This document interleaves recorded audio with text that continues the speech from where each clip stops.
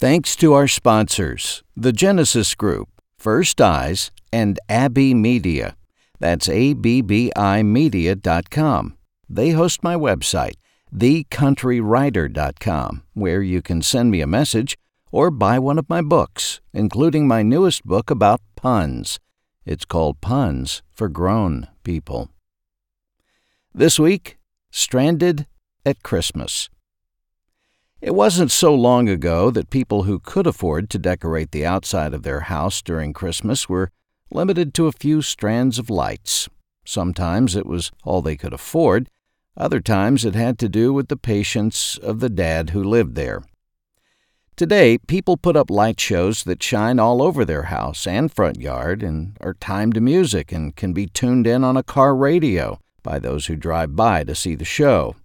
People spend a lot of money, time, and effort to create something fun.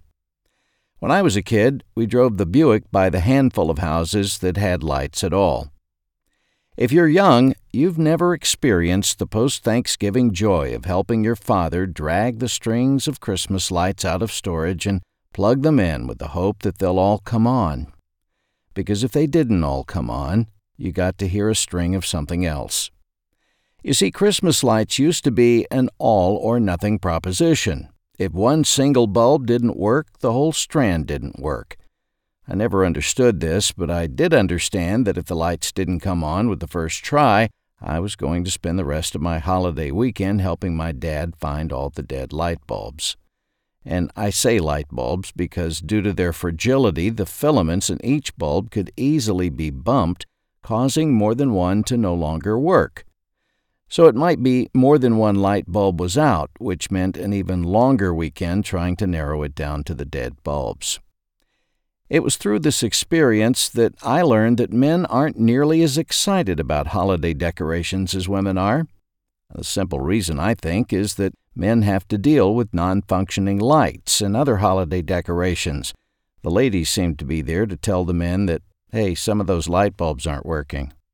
We also didn't have a Walmart or other store to drive to and buy replacement bulbs. Dads would rob bulbs from other holiday strands that had died the previous Christmas or before, and there was no bulb tester, so it was hit and miss. You could tell how dedicated a dad was to a display of lights at any given house by the gradual reduction in the number of strands that hung out front over the years. For example, in 1966, there might be 5 strands of red, blue, green, white, and yellow lights hanging from the roof, and by 1970, there might be 1. That's why dads liked hanging Christmas stockings. Nothing to break, stop working, etc. You just take them out of the storage box, dust them off, hang them up along the mantel on either side of the chimney. Also, Mom sewed or glued on the name of the kid who owned each stocking, so there was no confusion about the order in which they should be hung. It was oldest to youngest, left to right. Another reliable Christmas decoration was tinsel. I don't see tinsel much anymore at all, but we used to put it on our Christmas trees a lot. It came in boxes, and each kid got a box or two and was told to put it on the tree while Dad said things under his breath while trying to get the lights to work. You could tell that the youngest kids were in charge of the lower limbs. The tinsel generally looked better as you looked up the tree. Moms also popped popcorn so that kids could sew strands of it together and hang it on the tree. Once they finished slinging the tinsel, youngsters would spend hours running a needle and thread through kernel after kernel. Popcorn seems to have gone the way of tinsel, and that's too bad. Children also would make Christmas decorations in school and Sunday school. Many of the decorations were made from different colors of construction paper, which also decorated the tree.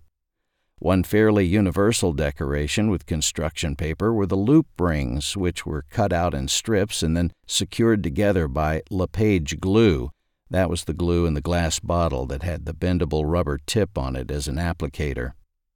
Other decorations might be constructed from cardboard boxes or whatever else teachers and parents had easy access to.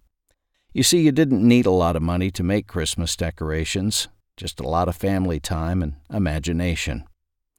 And that was what made Christmas Christmas. Dad struggling to get the lights working, moms pointing out which bulbs didn't work, kids throwing tinsel, sewing popcorn, and gluing construction paper loops. Sure, it's easier, and maybe even prettier, to buy a light kit and put it up out front, plug it in, and stand in the living room and watch cars drive by and look at your house. But seeing children build a nativity scene in Sunday school and then proudly display it under the tree is the point of decorating for the holidays. For He is the reason for the season. I'm John Moore. Thanks for listening to this week's podcast. I hope you have a great rest of the week. God bless.